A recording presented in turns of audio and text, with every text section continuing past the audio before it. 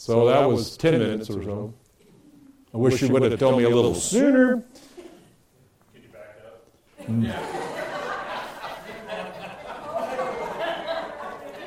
Flapjack couldn't do that. Okay. For those of you at home, ask somebody that's here today. To know who's here today, give me a call. I'm here today. I will try to connect you and bring you back up to speed. But the picture here of recognizing the need to love your neighbor that is commanded in Leviticus is the idea of treating others the way you want to be treated. These scribes and Pharisees refused to care for anyone else in the same way that they cared for themselves. So their neighbors were other scribes and other Pharisees because they met each other on the level they wanted to meet. That was their neighbor. They had changed it. They took out the little phrase, as yourself. They didn't have to treat everybody else the same way they were or the way that they wanted to be treated. They had to recognize here that I totally sidetracked from everything just happened. I know. Going to the second one with your neighbor. Again, they watered this down. The scribes and Pharisees had a very, very narrow definition. One who was nearby is literally what a neighbor is. Anyone that I come in contact with. Remember the story about the Good Samaritan? They said, who is my neighbor? And that's the story he gave them out of Luke 10, 29 to 37. That's my neighbor. The Pharisees did not like that story and reacted to it. But it's literally one who's nearby. The Pharisees narrowed it down. They changed it to people who were like them, people that they preferred, people that they approved. It sounds like modern-day politicians. You ever seen somebody break away from their party in politics today? Not even become a believer necessarily, although that happens once in a while. But they just decide not to vote with the rest of the people. Well, how are they treated? If they don't knuckle under, they'll work on them for a little while. If they don't knuckle under, pretty soon they're pushed out to the fringe, then they're pushed out altogether, then they start bad-talking them. They're trying to put pressure on them. They take away their money, they take away their positions in the party, and you see this happening all the time. This is just like the Pharisees. Don't go against me. Don't try to do something that is not what I like, which is what Jesus did every day. They change it and they go, obviously my neighbor is not tax gatherers. They're profane, extortionists, traitors, renegade Jews. They're disloyal to our own people. So my neighbor can't be a tax gatherer. It's not sinners, these criminals, prostitutes, adulterers, lawbreakers and proud people. Nah, they can't be my neighbors. I'm not hanging around with them.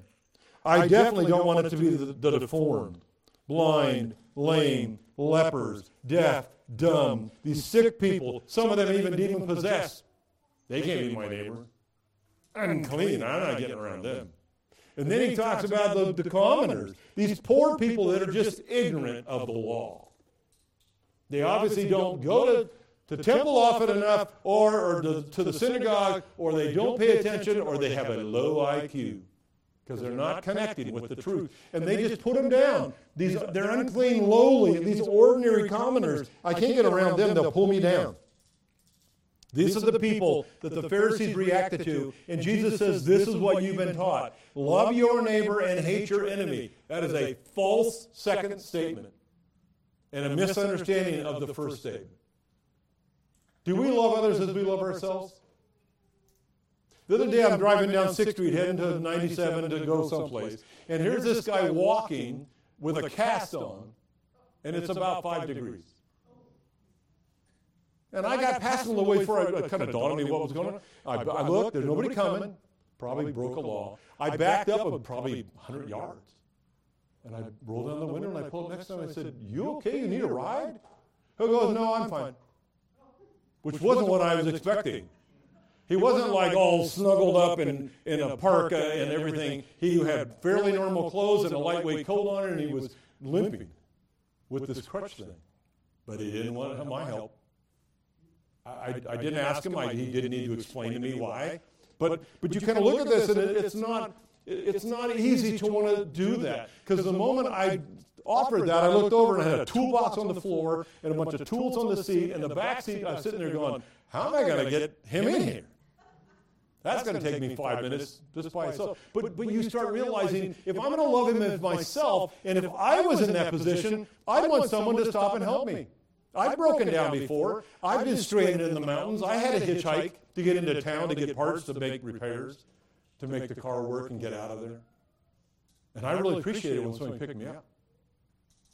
So, are we loving people like ourselves? It is not going to be convenient. Love is not convenient. God sending his Son to earth was not a convenient thing for Jesus Christ. It cost him dearly. This is what the world needs to see out of us. And I'm not saying I'm doing it perfectly. For every time I do it right, I probably have another 10 that I don't do it right at all. I say the wrong thing. But the whole picture here, what they're trying to get at, they were trying to tell the Jews to hate their enemies. Regard them with ill will. Abhor them. Detest them. Vine says this word for hate is a relative preference for one thing over another. So it can be used in a general way. But the picture that's being used here is the extreme of abhorrence, of making them detestable. The Pharisees and scribes, they drew this sharp line in the sand. They had their definition for a neighbor, someone who is my friend, my supporter, my defender, who approves of me. He's an insider. He never questions me. He never challenges me. He never goes against me. That's my neighbor. But I need to hate those who are hostile toward me. Adversaries that are critical and dislike me. Outsiders like those Gentiles, those dogs. That's who I need to hate. And he taught the Jews to act like that. You don't have anybody in your life that you treat that way, right? I asked you this question last week. Ask it again today. No responses, no raising of hands. But is there someone that I detest? Is there someone that I rejoice over when they suffer, or when they get caught, or when they pay? This is what he's trying to do here. To hate your enemy, your adversary, your foe, these outsiders who don't support and defend you. Your idea of hating them is to seek revenge. Pay them back for what they have done to you. I had a guy, I remember when I was a teenager. He wasn't nice to me. And one day, he went to church with, same church I went to, but he wasn't nice to me. One day he was running up one of the stairs, outside stairs that were like you can do in California, because it's not 0 degrees outside. And he starts running upstairs and he tripped and went down on the stairs, concrete stairway. And that verse came to my mind. Rejoice not when your enemy stumbles. Out of Proverbs. I didn't giggle. I offered to help. But again, it was a vivid reminder to me that God said, no, this isn't the time that you go, oh, God did that to you because you're so naughty and not so nice. Thinking of Christmas. This idea of hating my enemy is to get justice. Let God pay them back. Remember Romans 5, 6-8? When we were yet sinners, Christ paid us back. Isn't that what it says? While we were yet sinners, Christ died for us. We were as hostile and as much of an enemy as we possibly could be. And Romans 5, 6-8 makes that clear. Let me just read it for you, because sometimes you don't take my verses seriously. You don't look them up, so I have to make sure you look them up. I do it for you. Great verses. Romans 5, 6. For while we were still helpless, at the right time Christ died for the ungodly. For one will hardly die for a righteous man, someone who was upright and obedient. Though perhaps for the good man, someone would even dare to die. This is the person who's beneficial, the sacrificial person who's the hero. You might die for them. But God demonstrates his own love toward us in that while we were yet sinners, Christ died for us. We were his enemy. We hated him. We wanted nothing to do with him, and that's when God didn't seek justice for us. He sought a way to take care of our need. It's what he wants us to do to others, not what the Pharisees were doing or what they were teaching. They practiced avoidance. They did not want to spend any time with them. Remember Luke 18? The two of them come into the temple, and the Pharisees standing up there really proud, kind of bragging, showing off. I'm so great. This is all the great things I do. Not like that sinner. How was the sinner? Beating his chest, humble, that in the background, didn't even feel like it was right for him to come before God. Luke 18, I think, starting about verse 8. And the Pharisees looked down on those people instead of realizing, I need to help them. I need to figure out a way to bring them up, and it's going to cost me. But they practiced avoidance. They celebrated when their enemies fell. That was Proverbs 24:17 that I was talking about, to rejoice not when your enemy stumbles. Little verses, snapshots that lock in that the Holy Spirit can take advantage of it. It's why I've taught you in all the years of my ministry here for 36 years to read your Bible. To let the Scriptures get into you, not the sermons. That may help to explain some things, but to let the Scripture get into us. Treasure it in our hearts that we may not sin against Him. Treasure it in our hearts that we may not sin against others, especially our enemies. So here's what the Pharisees would do, and what we as people do sometimes. When I have an enemy around me and I can't get away from them, sometimes I decide to move. Options: move to a different state, move to a different house in a different city within your state, move to a different church, move to a different job. Don't work it out. Don't try to figure out what the problem is and settle down and lovingly, humbly try to make it work. Just move. And the Pharisees would have avoided people. Remember with the Good Samaritan, how the Levite and the priest, they walked around him. That's what a lot of people do today. That's not what God is asking us to do. You have somebody at work that you've been praying for their demise. God says, stop doing that. Love them. Don't look for a way to move. Realize that God moved them to you. They're there on purpose. It's a perfect opportunity to learn and grow. But the Pharisees also, sometimes they would just gossip. I can't move, so I'm going to distort things. I'm going to lie. I'm going to pay them back with words. I'm going to make them look really, really bad. I'm going to try to get people around them to not like them and to take my side. We never do that either, do we? We always give a good report. We're always looking for a way to build up and to find ways to make people look good. But if I can't move and I shouldn't gossip, then I just find ways to lash out. One of those things we call it is lawsuits. They're going to pay. Sometimes it's physical harm, and I literally lash out. I just punch them right in the nose. Maybe I shoot them. So here's this picture. This is what they have been taught in verse 43. You have heard that it was said, you shall love your neighbor and hate your enemy. Right? And the crowd sitting out there going, yep, that's what we've been told. Then he changes the picture. He says, but I say to you, love your enemies. What? That is so foreign to anything we've been taught. Love your enemies and pray for those who persecute you. This is what he's trying to stress to them. You mean I'm supposed to be sacrificially devoted to my enemy? Showing patience and kindness, giving them time, giving them money, and my generosity, as 1 Corinthians 13 love, is always giving. I'm not to judge them or condemn them. I'm to have that humility, that loving forgiveness that comes in there as well, not keeping a record of wrongs. I'm to never give up. Love never fails. Unselfish, steadfast, moving forward the best I can in spite of the situation. As America gets worse, you're going to have, and I'm going to have, many more opportunities to practice this. When they knock on your door, legally or illegally, and they demand that you give them an account of your weapons in your house.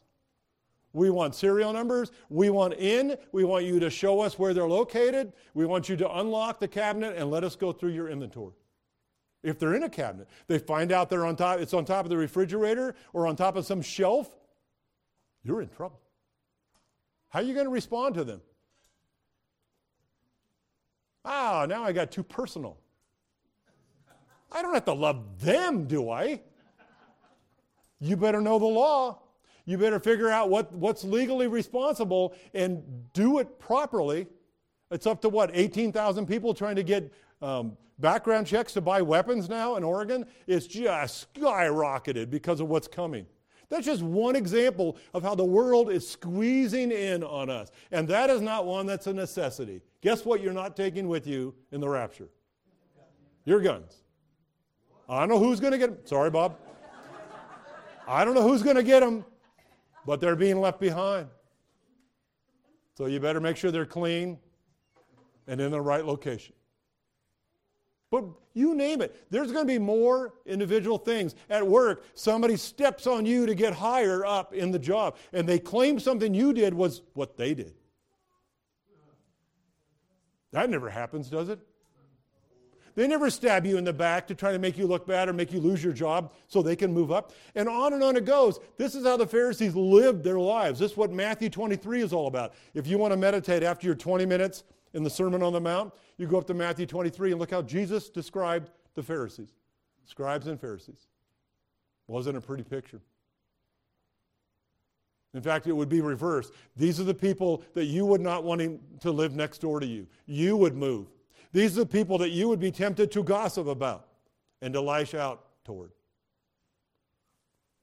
But Jesus is telling them to love those people, these enemies, these adversaries, the ones that are haters and don't support you.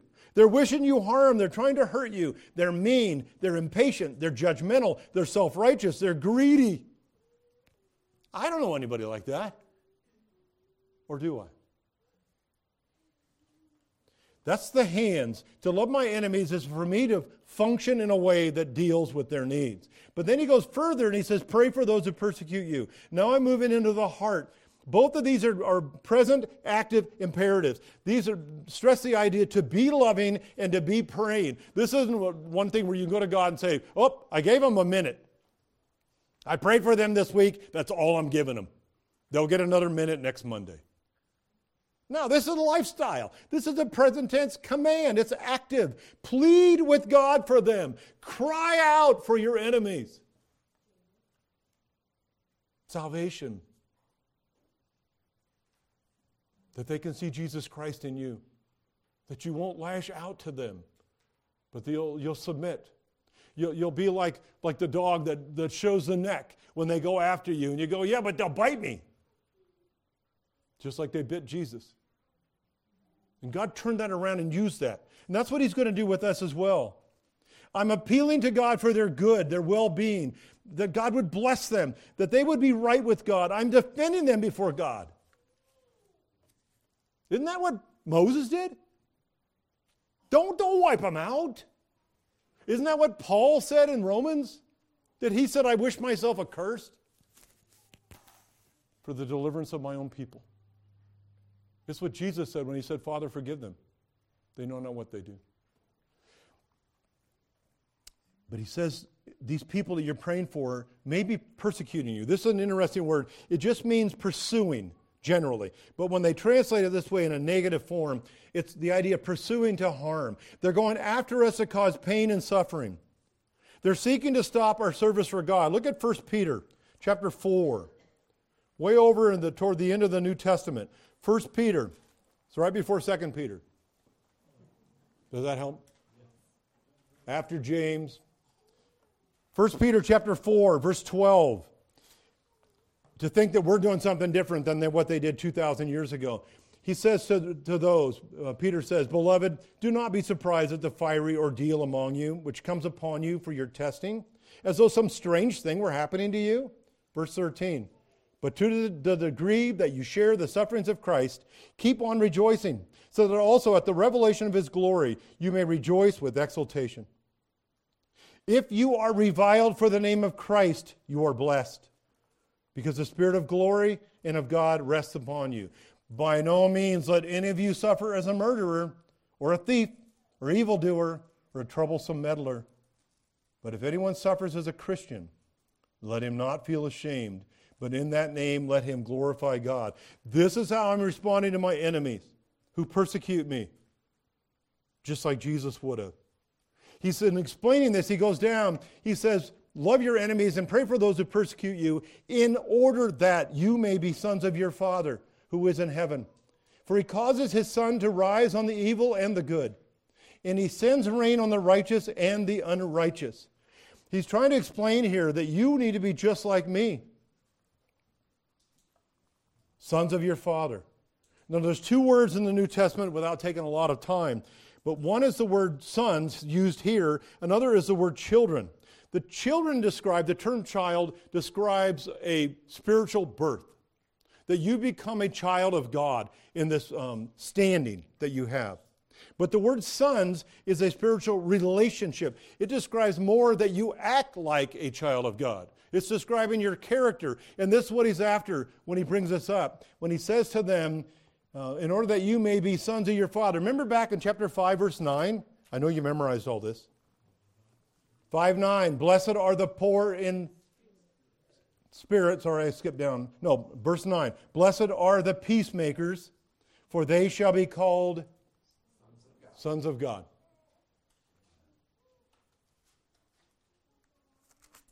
My character as a peacemaker describes me as a son of God. My character with an enemy that hates me. My character with an enemy that may be crucifying me, and I'm still a peacemaker, declares me to be a son of God. Blessed are the peacemakers. This describes here this legitimate offspring from God who proved their family connection by their character, by their conduct. This is what he's emphasizing. You can say that you're a child of God, but you need to show it. That's what proves it. You may be a child by birth, and it may be real, but it's going to be a son by relationship and by practice. So being children, you show this family resemblance, like father, like son. This is what he's after here. And he says, just like the son who takes care of us, he sends sunshine, our basic need, and rain, another basic need. Remember what he said back in Romans 12 last week when I talked about vengeance? Vengeance is mine, I will repay, says the Lord. And he quotes out of Proverbs 25 when he says, but if your enemy is hungry, feed him. Where's that food come from? Typically from the sunshine. If it comes from bread, it's from grain that's grown by the sun. Feed him. If your enemy is thirsty, give him a drink. That's typically where rainwater was provided. Into the lakes, into the rivers, into the streams. And so he's saying the same thing here. Just like God does, you need to feed and give a drink to those who you may consider your enemy. Interesting to me. Is that easy to do? Hard. Unless you die to self, and then it's really easy. We're the only thing in the way. When I don't care how people treat me or what people think of me or how they sue me at law or how they mistreat me or how they pursue me in some persecution way, when that doesn't matter to me as much as their life, their relationship with Jesus Christ, their eternal destiny, when those things matter more to me, I will love them. I will pray for them consistently. I will thank God that they're in my life, because they're conforming me to the image of his Son. This is what he gets at when he wraps up in verse 46. If you love those who love you, what reward have you? And he uses a little word for. They call it a causal gar in the Greek, but it can be translated because if, third-class condition, the same idea, generally true of most people. This is just normal. If you love those who love you, what reward have you? This is a practice that goes on regularly. Those aren't my enemies. To the Pharisees, if people loved them who they loved, they had a great relationship. No problem whatsoever. And so he's trying to bring that out. Love for love has no special reward. It's not a lot of work. Tax gatherers do the same thing. And they're self-centered and very greedy. Selfish in their relationships. What have you done? You're not impressing God. You're not walking by the Spirit necessarily. Because you can love just as a human being without God. And people are sacrificially devoted to others until something gets in the way. They don't treat me right. They don't reciprocate. I did such and such for them, and it's been 2 weeks. They never said thank you. They never sent me a note. They never gave me something in return. That's how our world works. You know, that's the norm. I'm not saying thank you, sending notes, giving something to somebody is wrong. But the world does that. Even the tax gatherers, these self-centered, selfish individuals, greedy, marking up the taxes they collected, they'll do that. They'll show love to somebody who loves them. That's not a rewardable situation. So he goes to verse 47, and again, uses another conjunction with and, another if, third-class condition, which is generally true. And he says, and if you greet your brothers only, what do you do more than others? That is a normal process. Do not even the Gentiles do the same? Don't think you're high and mighty as a Jew because you have these special greetings. You say, shalom. Peace, brother. It's nothing special. The Gentiles do the same thing. Greeting for greeting. Brothers are respectful. They express good wishes, which is what that greeting means.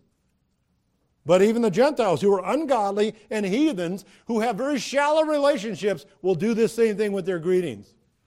How did you talk to each other when you came in the door this morning? Good morning. What do we call that? Greeting. Then we ask the question, how are you doing? And if I were to take a test right now, all the people that you asked that question of, for you to give me the answer they gave back.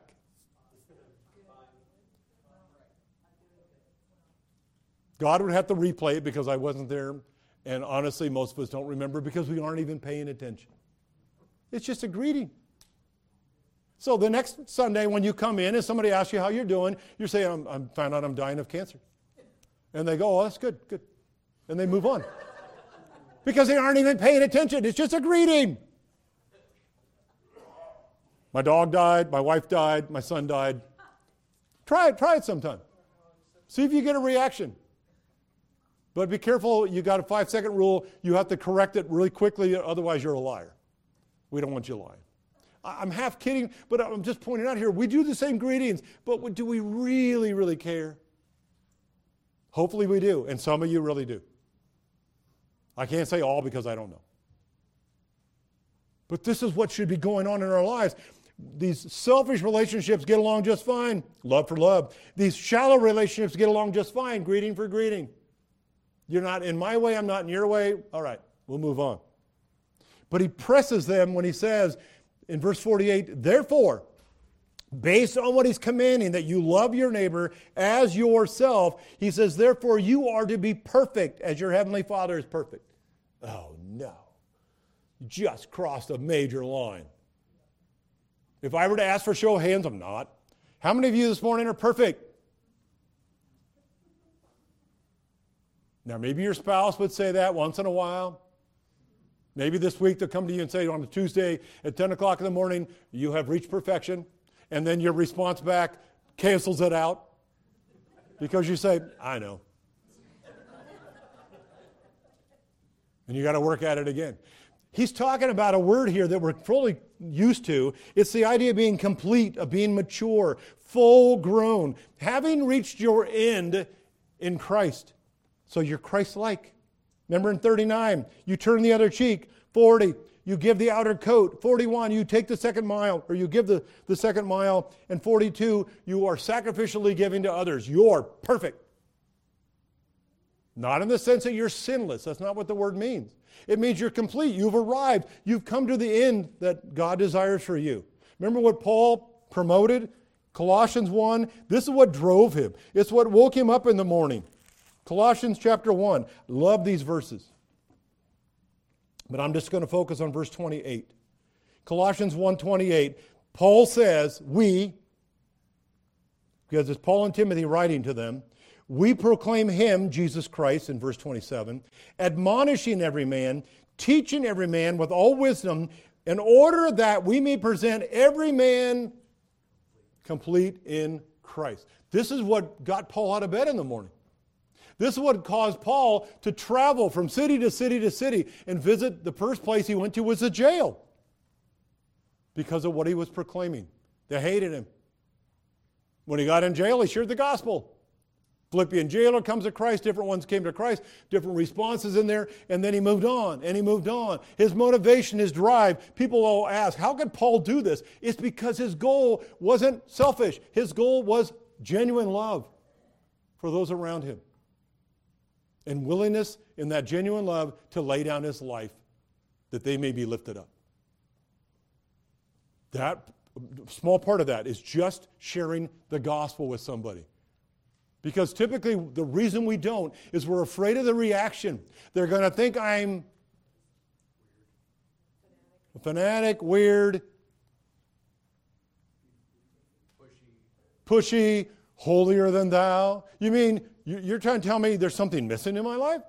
And you're trying to tell me you have it and you can lead me? You're the guide who's going to take this poor lost individual and show them the way? I don't know how they're reacting, but we're afraid of them reacting like that because then all of a sudden, I don't look so good. We got to get I out of it. You know how you spell pride? Pride. This is where we're letting go and letting Christ use us for his glory. Laying down our lives is us dying to self. This is what he told them. They're sitting there, and this is only the first chapter in chapter 5, as we've broken it down. The end of this first chapter, and they're sitting there looking at him, and they're going, what is he talking about? They're astonished. They're astounded at what he's saying. This isn't like the scribes and the Pharisees. And their other response is, I can't do it. And his response back to them, if they were to come out and say that, is, you're right.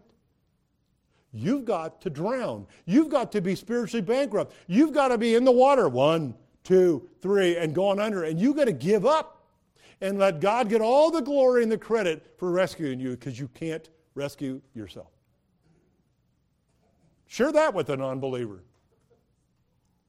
and see how they spell pride. They don't want to admit that. Unless God has been bringing them along, and you're the one in the series where they're ready. They're ripe to pick. Most of the time, it's not the case. And then we get frustrated, and we get irritated, we get mad at God because, why don't you save anybody? Why don't you use me to share the gospel with people and have them come to Christ? And God goes, I am. Just because you're not the one that gets picked the fruit doesn't mean I'm not using you. All I told you to do was proclaim the good news. I made no promises of how many notches you get in your gun because of doing so. It's none of your business. Obey, and let me take it from there. Let me share a story with you. This came from John MacArthur's commentary, but I think it explains things very well about Abraham Lincoln. It explains it on a human level I think we can comprehend. He says one of Abraham Lincoln's earliest political enemies was Edwin M. Stanton. He called Lincoln a low, cunning clown. He called him the original gorilla, out loud in public. It was ridiculous for people to go to Africa, he said, to see a gorilla when they could find one easily in Springfield, Illinois. Politics haven't changed, have they? Lincoln never responded to the slander, but when, as president, he needed a Secretary of War, guess who he chose? Edward M. Stanton. When his incredulous friends asked why, Lincoln replied, because he's the best man for the job. Years later, as the slain president's body lay in state, Stanton looked into the coffin and said through his tears, there lies the greatest ruler of men the world has ever seen. How long did Lincoln have to wait? A lifetime. Did he get to hear those words? Nope. His animosity was finally broken by Lincoln's long-suffering, non-retaliatory spirit. Patience had won out. This is what God is asking us to be like. Is it hard? No. It's actually pretty simple. Doing it is not the hard part. Being willing to do it is the hard part. I don't want to. I don't want to look that way to other people.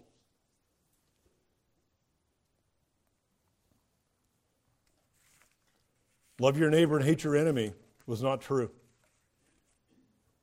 Love your neighbor and love your enemy was the message that the Pharisees refused to pass on because it was so personal to them. We need to do it. You may need to start on your knees and acknowledge before God this week, I've been very selfish. I've been very prideful. I really don't care about people in general, let alone my enemies. And so I need you to help me, God. I need you to break that pride, to take away the resistance that I'm giving your Holy Spirit, and to humble myself and to purposely begin, on paper, maybe in a prayer closet, however you want to do it, to pray for your enemies. And not to stop there, because you won't. If you're genuinely praying for them, you will begin to love them. And you will look for ways to reach them and to lay down your life and maybe have them over for Thanksgiving. They're going to be shocked. They may come to your house and insult you. You don't retaliate. You don't try to pay them back. You don't even worry about your reputation at that point because you know it isn't true. Did you hear Jesus on the cross? I didn't do all those things. Is that what he did? I didn't threaten to tear down the temple. I'm not against the kingdom of Rome or of Israel. But I serve a heavenly Father. This world is his, always has been. Satan may be the ruler or the god of this world, but he's not the owner. And sometimes I think we cave in out of fear, out of dislike, out of anger, to the temptation to not genuinely love. And the world is going to hell one by one as that process takes place. We need to love our enemies. Let's pray. Father, we are grateful to you because that's exactly what you did to us. You loved us when we were yet sinners. We were as repulsive, revolting, undesirable as possible. We gave no indications that we would ever receive your Son, and the majority won't. And yet you still sent him to die for the sins of the whole world. He laid down his life, and he was God the Son. Still is. We think we're little gods sometimes by the way we respond. So help us to let go of our pride. Help us to let go of our selfishness. Help us to walk by your Spirit so that when we share the gospel, he can fully convict the people we're talking to, that they can see Christ in us as those who are being perfected. Give us fruit, Father. Bring individuals into this church family in the coming weeks that have come to know you because we finally loved them and told them the truth. We thank you for what you're going to do in Jesus' name. Amen.